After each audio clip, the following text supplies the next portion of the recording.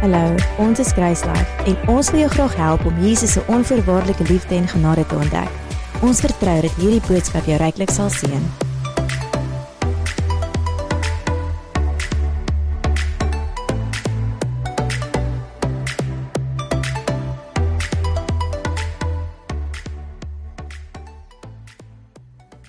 Hoe kan daar geen hoop vir jou wees nie en jy vol hoop wees op dieselfde tyd? En dit dink dalk vir jou baie teenstrydig.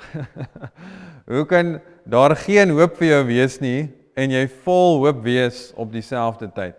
Wanneer ons van hoop praat vanoggend, dan praat ons van 'n positiewe verbeelding, jy het 'n positiewe vooruitsig. Jy het die vermoë in jou hart om die positiewe te sien of te sien hoe jy deur 'n situasie kan kom. As ons ek seker ons almal kan identifiseer daarmee dat iemand het al vir jou vir hulp gevra of jy het al vir iemand hulp gevra, dat 'n mens kry twee persone wat na 'n situasie kyk en wanneer die een persoon kyk, dan kyk hulle net in die probleem vas, hulle sien nie kans nie, hulle sien nie hoe hulle hier gaan deur nie en die volgende persoon sien die antwoord. Hulle kyk na die probleem en dan kyk hulle verby die probleem. Dan sien hulle verby die probleem, hulle sien waar die antwoord is. Hulle fokus is nie net hier waar die uitdaging is nie. Met ander woorde, hulle het actually 'n hoop om verby te sien dat dit wat nou aangaan of wat nou die uitdaging is. En as jy bietjie daaroor dink, daar's sekere goed in jou lewe toe jy in daai situasie was, het jy geen hoop gesien nie en jy's eventually daardeur en nou dat jy terugkyk, nou sê jy, gee vir my eerder weer daai probleme. Ek onthou partykeer op skool, dan is daar 'n toets wat jy moet skryf en dan stres jy jouself so blou en hierdie toets is so groot. En nou as ek terugkyk, is dit gee vir my daai toetse. Maar jy het eintlik wat het verander? Jy het gegroei. Jy het gegroei in jou perspektief, jy het gegroei in jou fokus. En partykeer is dit so dat ons sien actually nie kans of ons sien nie hoop in ons eie situasie nie. Ons het dan iemand nodig om ons te help om hoop te kan sien, om te sien wat die oplossing is. Byvoorbeeld my kar het so 'n paar maande terug begin olie lek. En as ek net kyk alleen na my situasie, dan sien ek geen hoop nie. Want ek ken my en ek ken die kar en ek weet nie hoe om reg te maak nie. So YouTube sou my seker eventually ergens gebring het as dit net ek en my kar was op die einde van die dag op die aarde. Maar wat het my hoop gegee was iemand anders om te weet, eers daar's 'n garage waartoe ek dit kan vat, waar iemand weet wat om te doen en hulle sal dit kan regmaak. En net daai eenvoudige beginsel van dat iemand anders jou kan help, dat jy kan hoop hê, vat ons partykeer nie actually terug na ons verhouding met die Here toe nie. Ons kyk partykeer na ons eie situasie en dinge gebeur en dan voel ons het geen hoop nie en hoe gaan ons vorentoe gaan? En ons vergeet actually die Here is ons helper. Die Here is met ons en as hy by jou is en jy sy perspektief kan kry, dan sien jy verder as wat jy nou sien en dan gaan jy actually deur dit kan kom wat jou uitdaging is. So, daar's klomp goed in ons almal se lewe wat versoekings of redes kan wees wat lei daartoe dat ons nie hoop het nie. Kan wees dat ons deur 'n egskeiding gaan of iemand is oorlede of ons 'n groot verandering. Partykeer is dit net so dat klomp goeders om jou verander of klomp goeders kom net by mekaar wat 'n moeilike situasie is en dan voel dit net asof alles platval en jy niks gaan soos wat jy beplan het nie en jy kan nie sien hoe jy gaan uitkom nie. Partykeer is dit dat jy nie 'n werk het nie of nie 'n werk kry nie of verhoudingsuitdagings of jy kyk na jou eie vermoë en jy voel nie jy het die vermoë om iets op te los nie. Daar kyk jy na die ekonomie en jy sien nie hoop nie of na jou eie finansies. Of jy kry nie jou eie lewe reg bestuur nie of jy voel net dinge werk nooit vir jou uit nie. Jy voel dalk jy tree nie reg op nie, jy sien nie die regte vrug wat in jou lewe is wat jy wil sien nie. Dalk sukkel jy met verslawing, dalk kry jy nie vriende gemaak nie. Dalk weet jy nie hoe jy vir jouself gaan sorg op jou ou dag nie. Daar's soveel goed wat redes kan wees en bekommernisse kan bring wat ons werklik in vrees eintlik die Engels is paralyzed, dit maak jy eintlik heeltemal sonder energie, sonder passie, sonder hoop. Maar ons het deur die woord het ons hoop. En ons kan werklik deur dit wat die woord het vir ons vanoggend, kan ons werklik die vermoë hê om verby dit te kyk wat ons uitdagings is. En dalk gaan jy nie nou deur 'n uitdaging nie. Dalk is jy okay, maar jy gaan ergens uitdagings hê en daar's mense rondom jou daar's baie mense rondom jou wat nie hoop het nie. Hulle kan bemoedig hierdie week met dit wat ons oor gaan gesels vanoggend. Maar dalk is jy hier vanoggend en jy het nie hoop nie, jy kan nie verby jou omstandighede sien nie, jy voel eintlik alleen, jy voel nie dat daar 'n uitweg is nie. En ek wil jou bemoedig, jy is nie alleen nie. Jy is nie alleen nie. Ek het al baie so gevoel en almal rondom jou het ook al baie so gevoel. En wat my gehelp het, is om te sien wat die woord actually sê, wat die werklike waarheid is. Partykeer kon ek dit nie self sien nie. Partykeer was ek so blind in my omstandighede dat ek iemand anders nodig gehad het om my te help om te sien. Wys net vir my, wat sê die Bybel oor my omstandighede? En ander kere het ek self gesien wat die woord sê. En as ek eintlik, dit kan wat groei eintlik is in volwassenheid in Christendom, is om vinniger te sien wat die woord actually sê.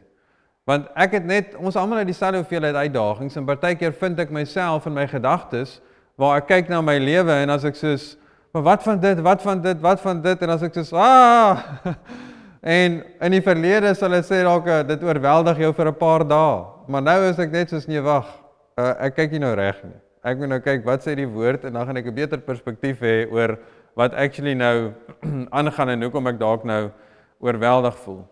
So, die woord is ons antwoord, en kan ons regtig bemoedig vandag, en ek wil jou help vandag, om hoop te hê, nie net 'n middelmatige hoop nie, 'n opwindende, God-gebaseerde, lewendige hoop, 'n hoop wat bo jou omstandighede is, en 'n hoop wat werklik energie vir jou lewe gee.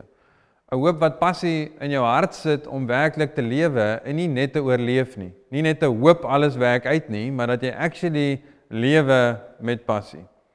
So, Paulus skryf in die boek van Romeine, in Romeine 4 vers 17, en hy praat van Abraham en Sarah se storie, en hy begin om te sê, Romeine 4:17, soos geskrywe is, ek het jou 'n vader van baie nasies gemaak voor die aangesig van God, in wie hy geglo het, wat die dode lewend maak, en die dinge wat nie bestaan nie, roep asof hulle bestaan.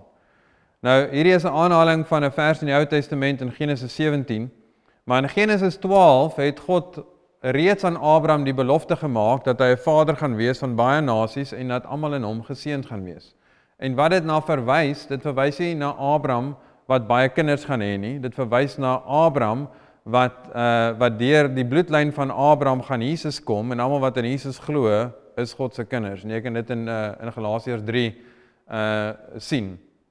En ek weet ons almal ken daai liedjie van toe ons jonger was, Vader Abraham het baie seuns, so dit het nie daaroor gegaan nie. Dit het actually gegaan oor almal wat in hom sou glo. So in Genesis 12, toe God die belofte gemaak het aan Abraham, was hy 75 jaar oud. Okay, en ons gaan nou sien hoekom dit belangrik was. In Genesis 17 het God die belofte bevestig. En hy praat met Abraham. Abraham op daai stadium is 99 jaar oud. Sarah is 90 jaar oud. En ons almal weet, op daai ouderdom kry 2 mense nie kinders nie. Okay, so hy het actually eers die belofte, die werklikheid van die belofte gesien 'n jaar nadat God dit bevestig het in Genesis 17. Kyk wat sê dit in Genesis 17 vers 4 en 5. Dit sê, wat my aangaan, kyk my verbond is met jou, en jy sal die vader van 'n menigte van nasies word. Daarom sal ek jou nie meer Abraham noem nie, maar jou naam sal wees Abraham, want ek maak jou 'n vader van 'n menigte van nasies. En as jy oplet, wat is dit wat ons gelees in vers 17? God roep dinge wat nie bestaan nie, asof dit bestaan. Kyk wat sê God van Abraham. God noem Abraham 'n vader van menigte, voordat hy nog kinders gehad het. God kyk na Abraham en hy sê, hy is 'n vader van menigte, en hy het nog nie kinders nie. Hy is 99 jaar oud en Sarah is 90.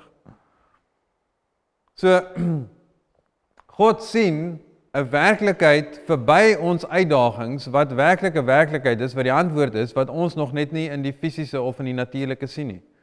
En hy roep dit so. Hy sien dit so. Jy sien dalk in jou uitdaging, jy kyk in jou uitdaging vas, en jy kry nie verby dit gesien nie. God sien die antwoord agter dit. En hy sien dit reeds as 'n werklikheid. Dit is nie net 'n airy-fairy nie. Hy sê vir Abraham, ek sien jy is die vader van menigte, jy is die vader van menigte, en jy het actually nog nie kinders nie. So, as jy kyk na jou omstandighede, en jy voel uitgedaag deur jou omstandighede, wat is die werklikheid wat God reeds sien, voordat jy dit actually sien? Romeine 4 vers 18 gaan verder aan en dit sê, hy het teen hoop op hoop geglo, dat hy vader sou word van baie volke, volgens wat gesê was, so sal jou nageslag wees. Okay? So hoe kan daar geen hoop wees vir jou nie, en jy vol hoop wees op dieselfde tyd? Hoe kan daar geen hoop vir jou wees nie, en jy vol hoop wees op dieselfde tyd? En Abraham, wat Paulus hier skryf van Abraham, hy het teen hoop op hoop geglo. Met ander woorde, daar was geen hoop in die fisiese nie. As jy net kyk in die natuurlike, was daar geen hoop nie. Maar hy teen die hoop, teen die natuurlike wat teen hom praat, het hy gesien, daar is hoop. So alhoewel daar geen hoop was nie, was daar baie hoop. Want sy fokus was nie op die natuurlike nie, sy fokus was op dit wat waar was van wat God sê. So sy fokus was op die bonatuurlike. Hy sê, want hy het teen hoop op hoop geglo. So ten spyte van dit wat die werklikheid was in die fisiese, wat hy gesien het, het hy geglo om te glo wat God sê. Okay?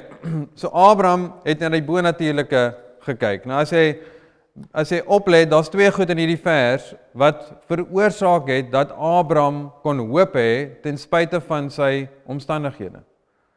Daar's twee goed in hierdie vers en ek gaan dit weer lees en kyk of jy dit kan raak sien wat Abraham gehelp het om hoop te hê ten spyte van sy uitdagings. Sê want hy het teen hoop op hoop geglo dat hy vader sou word van baie volke, volgens wat gesê was, so sal jou nageslag wees. Wat is die twee goed? Hy het geglo volgens wat gesê was. Dis die twee goed. En of jy hoop gaan hê vir jou lewe en waantoe jou pad is, hang af van twee goed. Weet jy wat God sê en glo jy wat God sê? Weet jy wat God sê en glo jy wat God sê? Dit is eintlik so eenvoudig soos dit. En as jy 'n Bybel het, kan jy uitvind wat God sê, en as jy glo wat God sê, dan het jy hoop. So Abraham het geen hoop in die natuurlike gehad nie, maar hy was vol hoop in die bonatuurlike, want hy het gekyk na wat God sê, en hy het dit geglo. In vers 19, Romeine 4 vers 19 sê, en sonder om te verswak in die geloof, het hy, al was hy omtrent 100 jaar oud, nie gelet op sy eie liggaam wat al reeds verstorwe was, en op die verstorwe toestand van die moederskoot van Sara nie. Okay, nou net die eerste stukkie, ek wil net kommentaar lewer daarop om te sê, sonder om te verswak in die geloof. Jy kan nie min en baie geloof hê nie, jy kan swak wees of sterk wees in jou geloof. Okay, in Galasiërs 2 vers 20, die Afrikaans sê, ek is met Christus gekruisig en ek leef nie meer nie, maar Christus leef in my. So Paulus praat nou van sy nuwe lewe in Christus, en hy sê, en wat ek nou in die vlees lewe, menende wat ek nou net lewe as 'n mens, leef ek deur die geloof in die Seun van God, wat my lief gehad het en homself vir my oorgegee het. Nou die Engels vertaal daai laaste stukkie 'n bietjie anders, die woord in kan vertaal word as of, in of.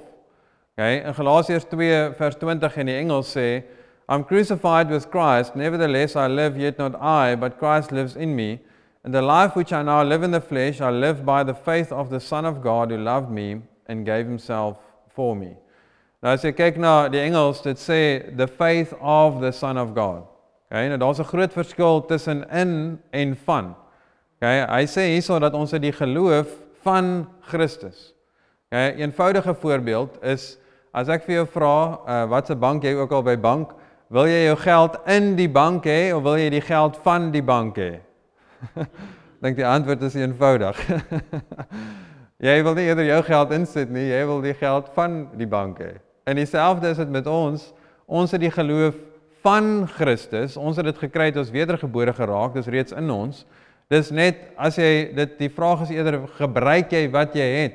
Dis nie dat jy min het, of baie het nie, ons almal het dieselfde, dis meer gebruik jy wat jy het. Jy is of swak in jou geloof, en geloof, 'n ander woord vir geloof is vertroue. Hey, en ons almal identifiseer daarmee, ons nie noodwendig 'n lys by ons huis op wat sê, ek vertrou hierdie persoon 20%, en daai 50%, en daai 80%. Maar, as jy in die middel van die nag as jy 'n krisis het, jy gaan die persoon bel wat jy die meeste vertrou.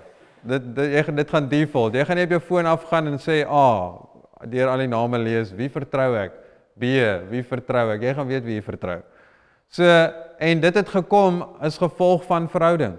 En dieselfde is dit in ons verhouding met die Here, as ons voel ons het nie geloof nie, sit dit eerder om in 'n konsep wat mens kan verstaan en aan werk, is vertroue.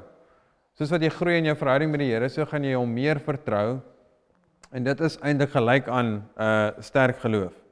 So, Paulus skryf van Abraham, en sonder om te verswak in geloof, so hy het versterk gebly in sy geloof, al was hy omtrent 100 jaar oud, het hy nie gelet op sy eie liggaam, wat al reeds verstorwe was, en op die verstorwe toestand van die moederskoot van Sara nie.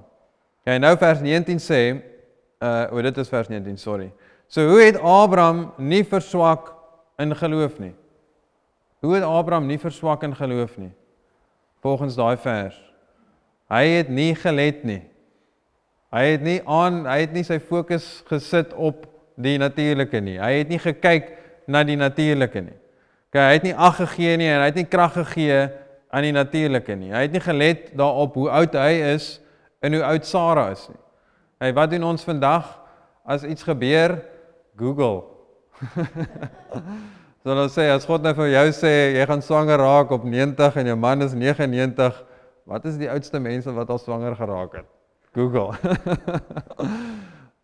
Abraham het nie gelet op sy liggaam, en hy het nie gelet op Sara se liggaam nie.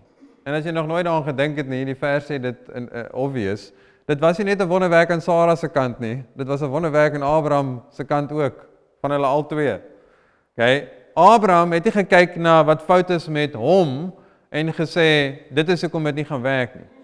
Abraham het nie gekyk na die buitekant, na die omstandighede, en gesê, dit is hoekom dit nie gaan werk nie. So, Abraham se fokus was nie op homself, en aan die uiterlike, en gesê, dit gaan bepaal of daar 'n hoop is, en of dit actually gaan werk wat God gesê het, gaan werk nie. Abraham het gefokus op dit wat God gesê het. Wat het ons nou gesê? Volgens wat gesê was, en hy het dit geglo. So, Abraham het nie gelet nie, hy het nie aandag gegee nie, hy het nie krag gegee op die natuurlike nie. Waarop het hy gefokus? Volgens wat gesê was. Wat het God gesê? So, partykeer sal mense sê, ek weet die Here het gesê, maar, as dit soos, whatever maar daarna, is nie nodig nie. As God gesê het, dan het God gesê. Jy kan kies, gaan jy glo wat God sê, of gaan jy nie? So, God maak 'n belofte aan Abraham, en dit word actually eers vervul oor 'n tydperk.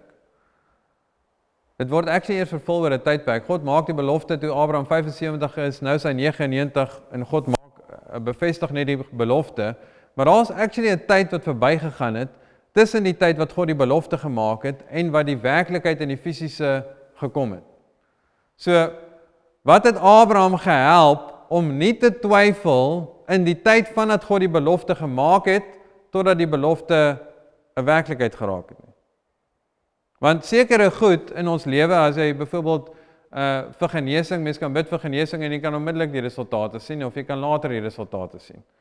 Maar partykeer is dit so, as jy die Here moet vertrou vir sekere goed in hierdie wêreld, as jy vertrou vir 'n ander werk, of as jy vertrou vir voorsiening, jy gaan net sit en bid en dan val die geld uit die lug uit nie. In 1 Tessalonisense 3 vers 10 sê, die wat nie werk nie, gaan nie eet nie. So, jy moet 'n werk kry. So, as dit 2 uur in die oggend is, die kans dat iemand jou gaan bel vir 'n werkaansoek is nie hoogs waarskynlik nie. So, daar gaan 'n tyd wees wat jy weet God se woord sê, dat hy is jou voorsiener, maar hoe dit actually gaan werk, is jy gaan 'n werk moet kry. En daar's 'n belofte wat waar is, maar daar's 'n tydperk wat verbygaan, totdat jy actually dalk jou 'n CV instuur of 'n onderhoud kry en actually 'n werk kry. Daar's 'n tyd wat daarmee saamgaan. So hoe het Abraham dit reg gekry om nie te twyfel in daai tydperk nie en sy fokus op God te hou?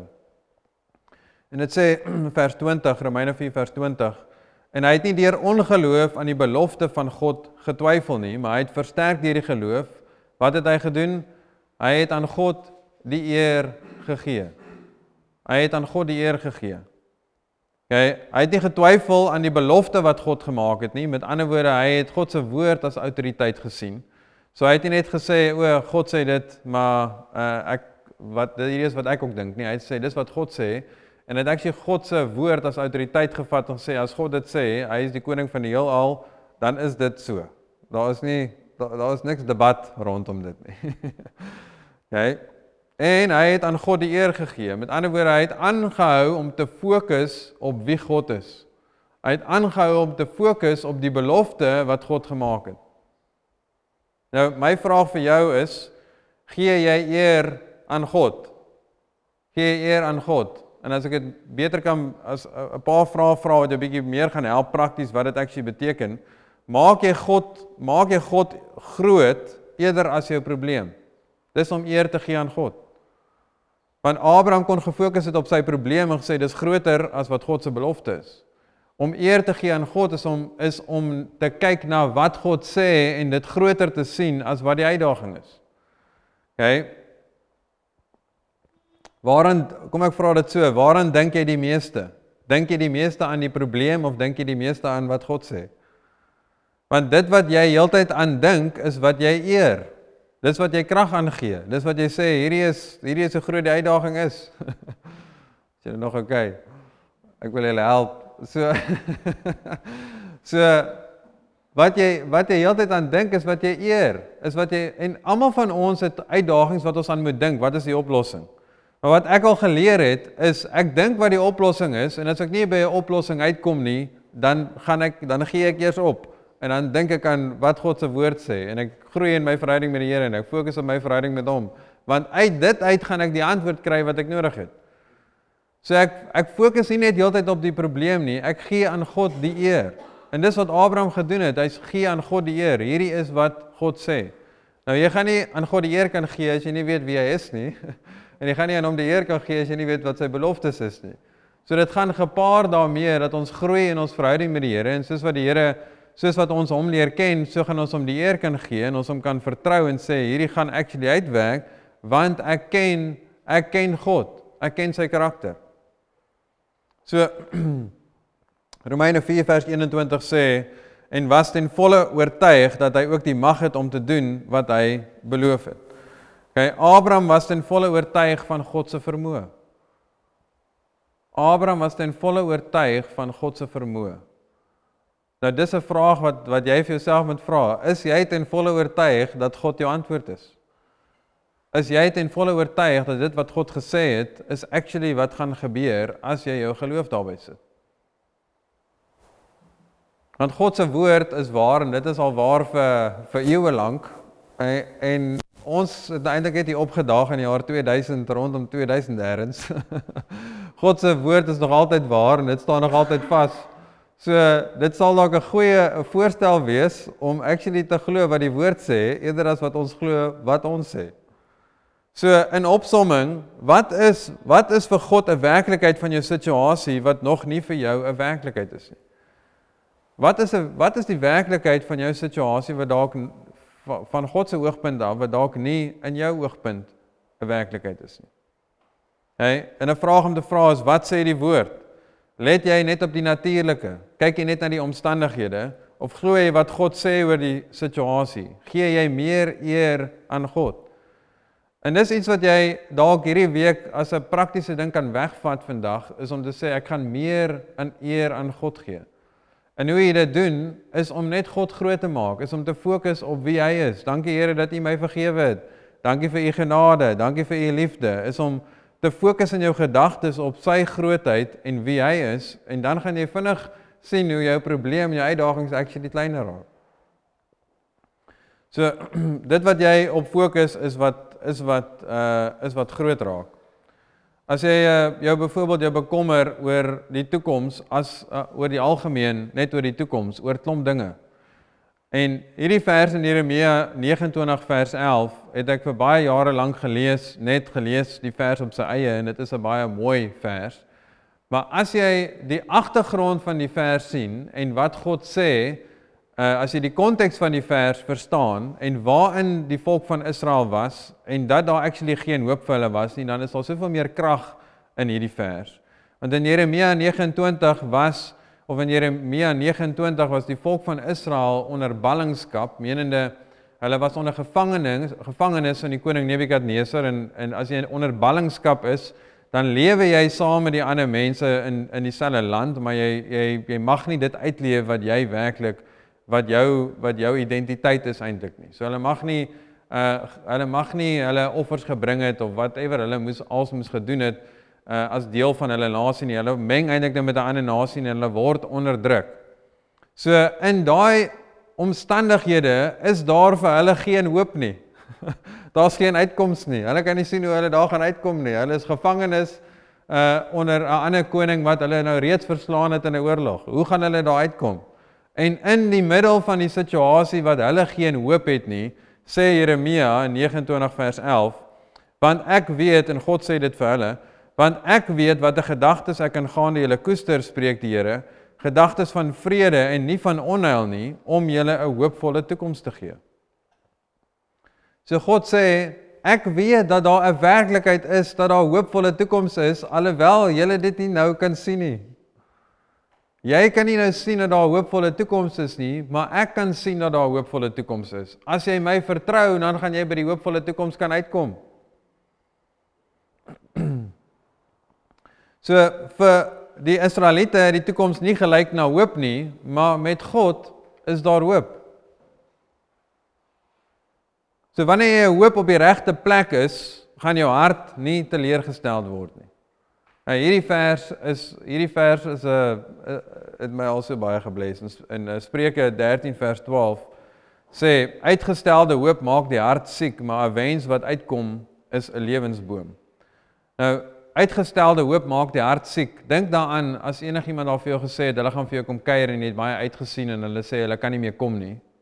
Wat doen jou hart? Dis nee, dis wat dit van praat. Uitgestelde hoop maak die hart siek. Jy het 'n hoop gehad en dit is uitgestel. Jy hoop dalk iets gaan gebeur en dit gebeur nie. Dan is jou hart eintlik maar net teleurgestel. En dan moet jy eintlik maar deel met jou hart. Die tweede deel van die vers sê, 'n wens wat uitkom is 'n lewensboom. Ons almal weet dit. As iemand sê hulle gaan kom kuier en jy is opgewonde en hulle kom, dan is dit lekker. Maar hierso is die ding, jy kan jou fokus op verkeerde hoop hê en dit gaan jou hart meer affekteer as wat dit veronderstel is om dit te affekteer. So, as jy byvoorbeeld dink daaraan as jy dink aan voorsiening, dat as jy die Here vertrou as jou voorsiener, dan gaan jou hart nie geaffekteer wees as jy dalk jou werk verloor nie. Want jy vertrou nie jou salaris as jou voorsiener nie, jy vertrou God as jou voorsiener en hy voorsien op die oomblik dalk deur 'n salaris, of hoe dit ook al mag wees. Maar as jy die Here vertrou en jy sit jou hoop op wie hy is, as jy omstandighede verander, gaan jy nie in mekaar val nie, want jy het nog altyd die Here vertrou. Maar as jy jou vertroue gaan sit in die omstandighede, dan gaan dit op en af wees. Dan gaan jou hart op en af wees.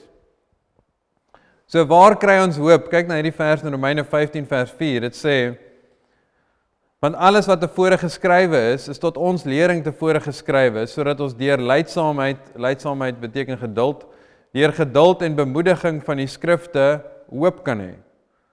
So die woord is vir ons geskryf, en dit wat almal alles deur is, vroeër in die Bybel, is vir ons geskryf, sodat ons deur geduld en bemoediging van die skrifte hoop kan hê. So hoe gaan ons hoop hê? Wanneer ons lees van hoe die mense God vertrou het en hoe hy elke keer voorsien het, deur al die duisende jare, wat jy dan lees, die skrifte, die woord wys vir jou wie God is en jy gaan hom dan ook kan vertrou. Dis nie net die woord wat jou bemoedig nie, die woord wys actually na Jesus toe, dit wys na God toe, na wie hy is en sy karakter en daarom gaan jy hom kan vertrou. So ons hoop is nie dat ons omstandighede gaan verander nie, want ons omstandighede gaan altyd op en af wees. Ons hoop is in Jesus in alle omstandighede wat bly of wat vas is. As jy net daai omdraai kan maak in jou gedagtes, gaan dit jou baie help. Ons hoop is nie dat ons omstandighede moet verander nie. Ons hoop is in God ten spyte van ons omstandighede. Want ons omstandighede gaan nog verander, ons bly nog in hierdie wêreld, jy is nog nie in die hemel nie. So moenie 'n verwagting hê dat alles in jou lewe hemels gaan wees nie, jy is nog nie daar nie. Hierdie lewe is vol uitdagings, maar as jy jou vertroue en jou hoop in God sit, dan gaan jy, maak nie saak wat die uitdagings is nie, hoop kan hê, want hy is die een wat jou deur alles gaan kan help. Romeine 15 vers 13 sê, en mag die God van die hoop julle vervul met alle blydskap en vrede deur die geloof, dat julle oorvloedig kan wees in die hoop deur die krag van die Heilige Gees. Okay, volgens daai vers, wie is die bron van hoop? Wie is die bron van hoop? As ons nou, dit is nou nie hoe dit is nie, maar as God nou hoop kon vashou in sy twee hande, wie is die bron van hoop? Hy is die bron van hoop. So, en mag die God van hoop, hy is hoop, hy hou al die hoop in sy hand. Hy is die deler van hoop, hy is die hoofpersoon wat alle hoop het. Hy is die bron van hoop, en mag die God van die hoop julle vervul met alle blydskap en vrede. So mag die hoop, die werklikheid wat God sien, jou hart vul met alle blydskap en vrede. Hoe? Deur die geloof. Deur die Here te vertrou, ten spyte van die omstandighede. Dat jy oorvloedig kan wees in die hoop deur die krag van die Heilige Gees. Sodat jy oorvloedig kan wees in hoop. Wat is dit as jy oorvloedig is in hoop? Jy het 'n definitiewe positiewe prentjie dat jy hier gaan deur. En wat doen dit?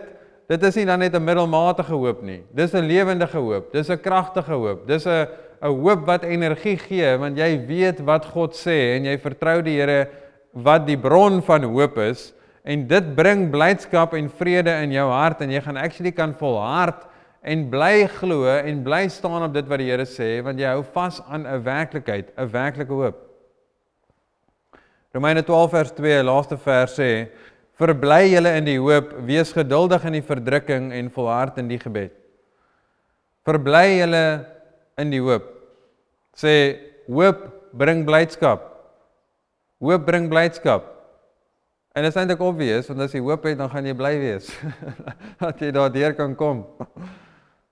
Maar waar dit begin is om te kyk, wat sê God se woord? En as jy kyk wat God se woord sê, dan gaan jy kan hoop hê. Dan gaan jy moet kies om te sê, ek gaan dit eerder glo, en ek gaan dit groot maak, ten spyte van my omstandighede.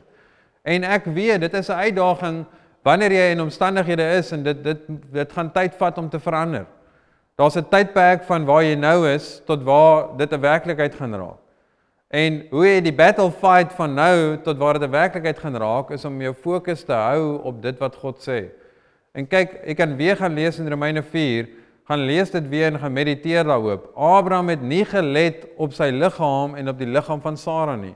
So, God het die belofte gemaak, hy het nie die volgende dag en die dag daarna en 'n week en 2 weke en 3 weke daarna, hy het nie aandag gegee op die natuurlike nie, hy het aanhou en aanhou en aanhou en aanhou net gesê, dis wat God sê, dis wat God sê, dis wat God sê, dis wat God sê. En dit is 'n geveg van ons gedagtes. Die negatiewe gedagtes gaan kom, dan moet ons kies, wat gaan ek daarmee maak? Gaan ek kies wat God sê, of gaan ek ingee tot die negatiewe gedagtes? So partykeer in die middel is dit nie altyd lekker nie. Want ons wil graag net sien, dit moet nou net gebeur. Maar wat jy doen is, hou net aan die Here vertrou, en jy gaan actually die uitkoms sien. Amen.